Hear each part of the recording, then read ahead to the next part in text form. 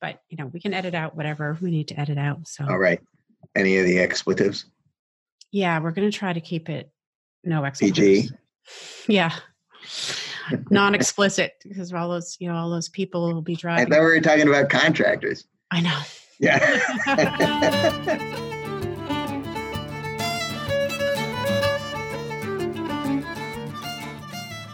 Hello, and welcome to Talking Home Renovations with the House Maven. I'm your host, Catherine McPhail. I'm an architect working in Eastern Massachusetts. I specialize in renovations and additions to existing homes. I have produced this podcast as a library for my clients to get information about home renovations. It's certainly for you if you're planning a home renovation or if you just love to hear about home renovations, and I welcome you. So today, the episode is centered around the question, do you actually need a contractor? I think the answer will become clear here in my conversation with architect Carl Lebo. So enjoy the conversation. Carl, welcome. Thank you.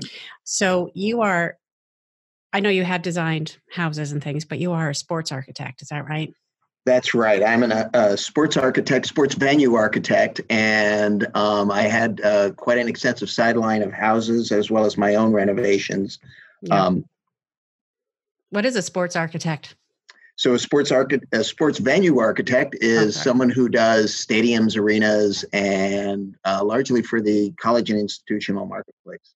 Well, that's pretty awesome. So your title would be sports venue architect. Well, either way, I will. It just sounds cool. It just sounds cool. I mean, I'm just not one. So yeah. So you and I have known each other for a while, I think. At least probably 20 years. Yeah, there've been a number of dogs. I was just thinking about how initially we met through your dog, essentially our dogs. So right. That was a lot of dogs ago. And at least, I don't know, I can't even think, at least 6 dogs between us. Exactly. I know. Or maybe more, but your houses too. You're on your 3rd house since I've met you. So we're on our 3rd fixer-upper. Yeah, I think my wife and I have an issue. Are you going to drag your wife in? Yeah. Okay. All right. So you've been doing your own work on all these houses, or did you ever hire a contractor? Or so we've done both, and I have to say that I think the best outcome has been when we have hired a contractor and actually hired them early on in the process. I mean, I think it's slightly different when you're doing your own work at a fixer-upper. Right. But even the smaller projects, I think if you're a non-architect or not in the profession, even the smaller projects have multiple trades and inspections that are required. So having that contractor kind of early in the process, I think is invaluable. For a variety of reasons. Yes. Many of which we may go into today, Good. Actually. Yeah. So I was thinking about this as I was writing up my notes that you had done some of your own work. And then I realized I also had contracted my own project here at the the Hoarder House. So I had forgotten that. I've just kind of blocked it out, I guess. I know. I mean, I think that's the issue is I think people, it seems like a small project, but there's, the amount of coordination and with the town inspections as well as with the trades, you forget that it's really kind of a full-time job. Yeah, it is. It is. And, I guess the reason we're even talking about it is because according to Massachusetts law anyway, that a homeowner can hire subcontractors to work on their own house. So that's why we're even mentioning that. But I think, I remember it being pretty much all I was doing. Exactly. It could be a real full-time, a small kitchen renovation or a dressing room can become one of these things that just occupies all your time. Yeah. And I think, for those, people who are also raising a family and doing full-time jobs, it becomes this huge time sink. Oh yeah. I don't even know if that would be possible if you had a full-time job elsewhere. Right. You'd have to actually have to be on site a lot of the time. So that's another drawback. And you kind of have to know what you're doing, how to sequence the work. And exactly. Yeah. Yeah. And I think, one of the other pitfalls is if you don't really have that kind of in-depth knowledge of construction, or what has to go when, especially with electrical and plumbing, you might end up throwing away some of the work that you just installed, just because you're like, oh, I didn't know I needed that inspection or this thing. So I think that it's, you can throw good money after bad, without that consultant that you hopefully hire early in the process. Yeah. So do you want to talk a little bit about the process? Yeah. So I mean, I think typically, as I said, I think the best outcome I've had, and what I try to tell my clients, not necessarily when I'm doing the sports work, but when I'm doing the residential work, but it's similar in a large client, a sports venue, is that we have construction managers, and those are from the construction industry, and those people are typically hired early on in the process, and they really do the same job that we're talking about, contractors doing in the residential marketplace, in that they can give you the opportunity to really kind of ferret out some of these unseen conditions, such as you might have asbestos, or you might have piping, or support beams in the wrong location, and having someone with that kind of in-depth knowledge of construction is incredibly helpful. So what I typically do, or I try to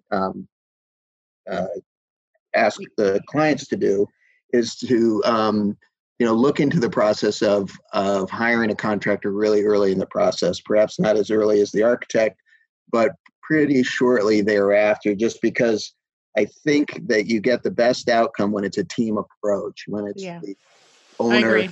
Yep. the owner, architect, and the contractor working together. And I think one of the things I think some of the worst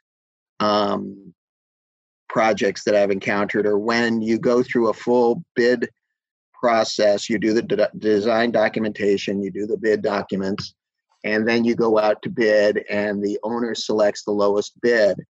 And basically you're selecting someone who you're going to spend at least a year with, rather intimately, on the premise that he had the lowest bid. And typically that lowest bid, when you're done, is not the lowest bid necessarily, because there's a lot of ways that they will find, that wasn't included in the drawing, or that wasn't included in the drawing. And that really kind of leaves the exposure for the homeowner kind of higher than if it was really a team effort, and they're like, no, we've got that included, we've got that included, the architect can prod the contractor, and vice versa, saying, did you include this, did you include this, what about this? So I think that's the best way, once you approach it as a team, really to get the right and accurate price of what the project would be. So, Carl, I totally agree with you. And I have been having problems getting my clients to actually hire the contractors earlier in the process. Yeah. Because they still want to put it out to bid somehow. But I feel like the bidding process doesn't really work, especially now with people being so busy that people aren't really taking the time that they would need to put together an accurate price. Right. And who can blame them? Because it's maybe 40 hours of work. Exactly. And I think in the smaller, more complicated projects, the contractors can say, well, this isn't really worth my while. This is going to be very complicated. And I'm probably not going to be the lowest bidder, and they'll throw a number at it that's not realistic. Mm-hmm. And so, and I think that is an issue, is, how do you get, because the value of the contractor is really, I think what I do is I typically will say, well, this, for a variety of reasons, these are the reasons you should start looking now, and try to avoid the bid process. And I think typically the low bid, the discussion we just had about the low bidder is one of the key things, is you really don't ever get the best value with that lower bidder. Well, then how do you get them to hire a contractor earlier if it's not based on price? I typically, from the way I've been handling my business, is it's through word of mouth, and it's someone's friend, and then I know typically that it's going to be a good fit between me and the client. And likewise, I think if there's the same kind of selection with the contractor, It's either word of mouth, someone's friend, they've done a great project, I've got a reference. I think it's really important to not only interview, but also then follow up and check the references. I think it's really kind of, it's almost dating, as just the same with the architect. You have to get along with this person because you're going to see a lot of them. I had a contractor recently make an analogy about him being if he were a restaurant, he would be Oleana, he said. Uh-huh. So. Wow. I want that contractor. Yeah. Right. I like it. Yeah. I don't want the Taco Bell. Yeah. Well, Taco Bell, or maybe have like TGI Fridays, or, right. Exactly. You got different levels. I think your lower bidder is typically a Taco Bell, where it just never quite ends up right. Right. But then, you can get a perfectly decent meal at, I don't know, like the Wellington, for example. And these are all local restaurants. So people who are, elsewhere don't know what we're talking about. But so Oleana is a very nice restaurant where I personally would maybe go there once a year. Right. Exactly. Just because it's delicious food and it's great service and it's a lovely ambiance and everything, but it's not something that I want to spend money on every week. Right. Personally. So, but I thought that was a good analogy, because I guess contractors, they produce the same physical thing. They might have different levels of service, or they do have different levels of service. Right. So basically, I thought that was kind of an interesting. It is analogy. Interesting, and it kind of brings up another point in that, for certain jobs, do you need the Oleana, or do you need the Burger King? Certain projects might be such that if you're doing a dressing room and you really like the guy, you might not need such extensive finishing work. If it's something that's a smaller project and say California Closet's going to come in and redo it, True. You might be able to, and that's kind of really judging the project and what you need. Some contractors are going to be higher end in that their finish work is going to be, superb, but do you always need that in things? Or is, somewhat, the running trim, the regular trim, is that going to be fine, or do you really need the custom millwork? Right. Yeah. I guess that just depends on the particular project, right? Exactly. So people have but that would explain the difference in price between contractors, though, to me. If they all have the same scope and they're bidding on the same project, the difference in the price would be how much they're paying their subs per hour, how much their markup is. Exactly. And who are their subs? There might be subs that are, also in that kind of category that just, you might not need the Taj when you're working on something. Right. And I often advise my clients to ask, when they're calling the references, ask about the subs. What were the subs like? Did they spit off the roof? That's one of my things. I don't like people spitting. That's exactly true. And I think typically what you'll find is that contractors will have the same subs. They've got a relationship just like any other industry. And so they will not typically, the subs that they have are their subs. So actually, I think that's a great idea, because then you really do get to kind of get the full picture of who's going to be used and at what time. Another one of the kind of the really important parts of contractors is, kind of this, and maybe this kind of lends itself to how to justify the early hiring of contractors and what exactly do they do and what services they provide, in addition to, the project, really making the project come to life. There's other aspects that they do that I think are meaningful, and I think we can note some of them is like the development of a construction schedule, and letting the owner know, okay, at this point we'll do foundations, at this point we'll be rough shelling, or we'll be putting on the roof and the windows. At this point, I'm going to need a payment for the windows or the kitchen, and just it allows you with that construction schedule to kind of know your own budget, as well as know, okay, what disruptions are coming up Mm-hmm. that I can then plan for. Yes. Yes. Because a lot of these people, I don't think people should always live in the house, but if they are living in the house at the time of the construction, then it's important to know which days people are going to be there with you on site. Exactly. Yeah. I mean, I think that brings up another topic of, sometimes it's not easy to relocate, and how do you, if one of the one of the major features for your design options are, I'm going to stay in the house, how do I minimize disruption? I think having this team approach with the architect, the client, and the contractor to say, okay, well, how do we do this? But having the three different viewpoints, I think, is really important. I mean, I think that's one of the biggest issues I've found with helping people with renovations is the ability to make decisions, and the concern about making the wrong decision, especially when it comes to design issues. It just stops people dead in the track, and the fact that if you can have a bunch of people kind of helping you out and guiding you through the process, through this decision-making process, I think it just makes the process that much smoother and that much quicker. Yeah. I mean, I think the biggest issue I always find is that, there's really no wrong decisions. There's just better decisions and perhaps more informed decisions. But I think people are getting this issue where they just have a hard time. It's all so new to them, and it's a lot of input. So it's a tough one. And they're just not sure. Exactly.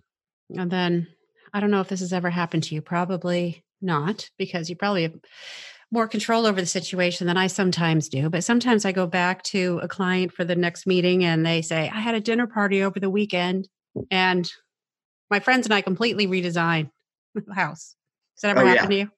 Yeah, it happens all the time. And I think that's why I have a kind of a whole decision process kind of matrix that, starts in the beginning and is, the kind of laying out what the goals are. And then with each one of these design efforts, it's, okay, we've achieved this, this, and this. And so I think that the more inclusive the process is, the less changes you might get, but then you can't control it. And sometimes the changes are for the better. And it's like, sometimes they are. Way. Sometimes they are. That can be a rare occasion, but it happens. It happens. It could happen. Do you have any advice about minimizing scope and budget creep? Yeah, that's one of the things that I think is really something that can snag a homeowner and really leave a bad taste in their mouth about the whole process. Yeah. When you start with a project and a budget, and then things just get derailed. And I think that is another reason to get that contractor on board early, so that we have actually accurate pricing in the early phases. But what I also like to do is try to get, and this is true with the corporate clients or the institutional clients as well, is to make sure that the owners or clients have a construction contingency. And this is really to safeguard their interest, because the documentation and even the estimates are going to not be 100% accurate. We can't see kind of behind the ceiling or into the walls, and there's unseen circumstances in any of these renovation projects that might cost a little bit more money. And so what I like to do is try to get at least like a 5% construction contingency. It's really just a safety pile of money for the owner, and it's in their hands, so that they know by the end of the day, the estimate is this. I've got a 5% contingency, and in most cases, the project, as long as the scope doesn't start creeping, will stay within that 3 to 5%. I think some of the other things that you find, and it's a natural progression, is, well, I'm already digging in the wall. Do you want me to replace the electrical? Or do you want me to replace the windows? or, these aren't great windows. Why don't we just do the windows while we're here? Yeah. I think each time one of those topics comes up, it is a good idea to get the number and have that, and then start your own Excel or any kind of data sheet that then starts to add these up. Because I think what happens is people lose track, and they said, yeah, I changed the windows. I upgraded the plumbing. And that, and I kind of had a running tally in my head. But unless it's really kind of concrete and down on a sheet of paper, it's hard for you to evaluate. So I think getting that price, getting the contingency, having actually if you've got the contractor on board, he can actually give you estimates for any of these options. Even if it comes to a window replacement, do I choose Marvin? Do I choose Pella? It's in a particular case, are these Armstrong windows just, I found that in my last house, it was an 1850s colonial, and the Armstrong white windows were the perfect solution, and they were half the price as the Marvin Custom. So I think in many cases, that's a rarity. That doesn't happen often. But, in many cases, you can evaluate these things with your architect or with your contractor, or both, ideally, so that they can poke each other and say, is this right? Right. Yeah, that makes sense. So I guess overall, you and I would both recommend that homeowners get a contractor to manage their project. For sure. I agree. I think it's probably the management of a project. I don't think you can foresee how much time it actually takes. And I think you and I both know that it is a huge time sink. Yeah. It's also overwhelming, even if you know what's going on, because people maybe don't show up. If I'm not a contractor, I don't have other work for this sub, and so they're not going to prioritize me.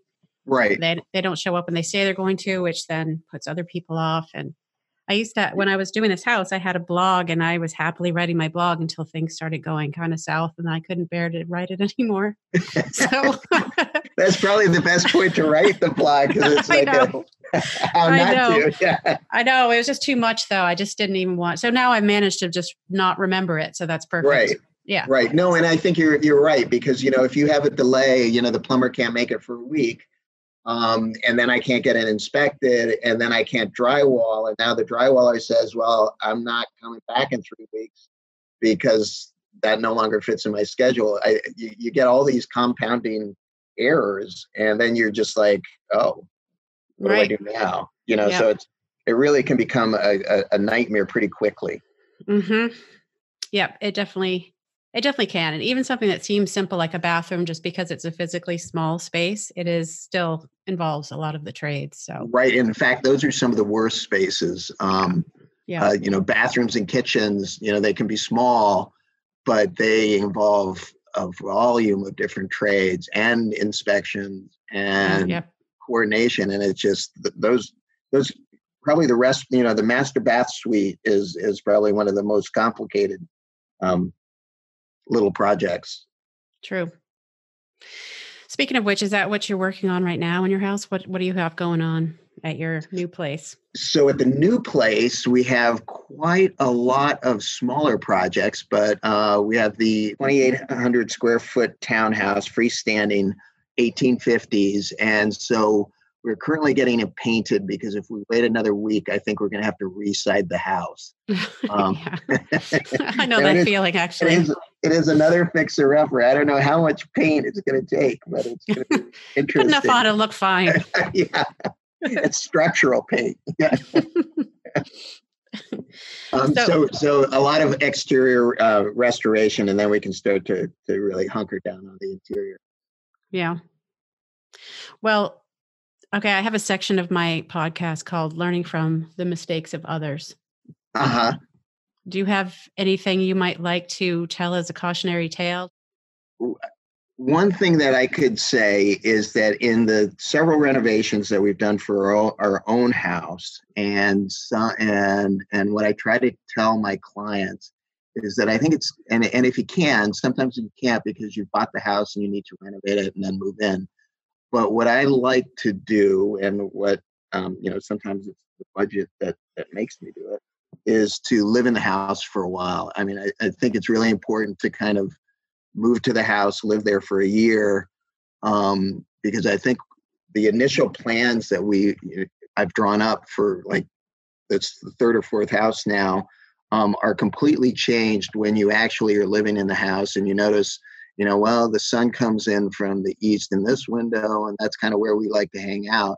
And so I think it's kind of, the house has its own kind of ebb and flow of life, and it's kind of nice to live in it for a while so that you can really then start to prioritize what are the projects.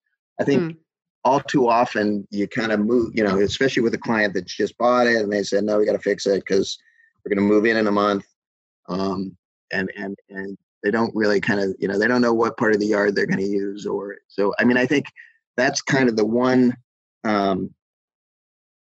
little tidbit of knowledge that I like to kind of pass along, if it's possible, just to sit in it for a while. And it typically will tell you kind of, what are the kind of the nice aspects of the house that are existing that you could maintain. Okay. Well, that's a good one. I mean, that's good. That's a good bit of advice. One of my clients actually advised me to do that when we moved in here, but I didn't take that advice. I think that would have been a little difficult. It would have been really difficult. Yeah. I think if it's possible. Yes. Well, I mean, yeah, it was, the bathrooms were there were holes in the floor from. Right.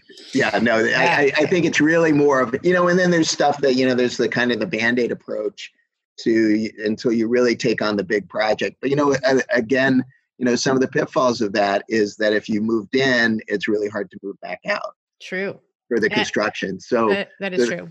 So that becomes, another one of those sticky things. Is like, once you're in, and then you're talking about living in the construction. Yeah. Well, and I do remember that you and I both actually finished our houses right before we sold them. Yeah, I think that's kind of probably a diagnosable issue. Yeah. I think my wife would say that, in that, the paint is drying on the last renovated room, and it's the open house. Right. I know. And we've done that each time. So I think in this latest renovation, I'm going to work really slowly. Good. So you can enjoy it for a few years. That's right. That's great. That's a good idea too. Try to get it done in a certain amount of time so you can actually live there for a couple of years. Exactly. I think that actually, that's probably another, we had lived in the last house for 13 years. And the last week before the open house, we decided to redo the laundry room. And the laundry room was exceptional when it was finished. And in fact, we took pictures and sent it to all three of the boys and said, so guess, guys, what room this is? And none of them had a clue. It's like, that's not in their house. So, well, I hope the new owner is really enjoying it. So exactly. So we were sitting there, with the one day to the open house saying, I wish we had done this 5 years ago. Yep. Because this is really lovely, and it would have been, a game changer. But no. You might still be living there if you'd had that nice laundry room. That's right. You never know. Well, Carl, I really appreciate your time today. Oh, thank you. You've got a lot going on. So sure. Thanks for joining us. Well, that's it for the interview for today. Thanks for taking the time to listen all the way to the end. If you have an idea for an episode or a question you would like to have answered, you can email me at thehousemaven@talkinghomerenovations.com. We'll be answering questions on the show in future episodes. So you can also go to www.talkinghomerenovations.com for the show notes and links to social media.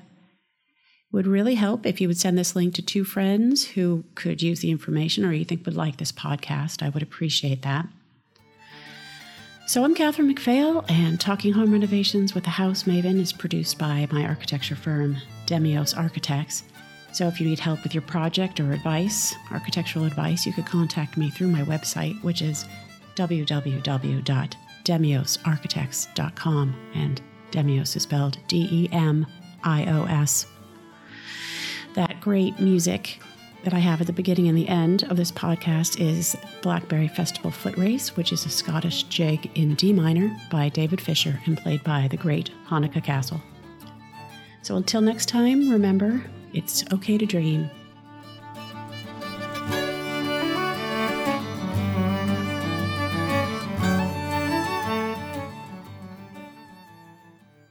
Wow. Tuscan orange with green shutters. Yeah, because I was thinking that if there's 2 feet of snow and you're walking home, and then all of a sudden you see this Roman villa in the distance, that would be so pleasant until you get up to it and it's clapboard. Yeah, but for a little while you'd feel good. That little mirage.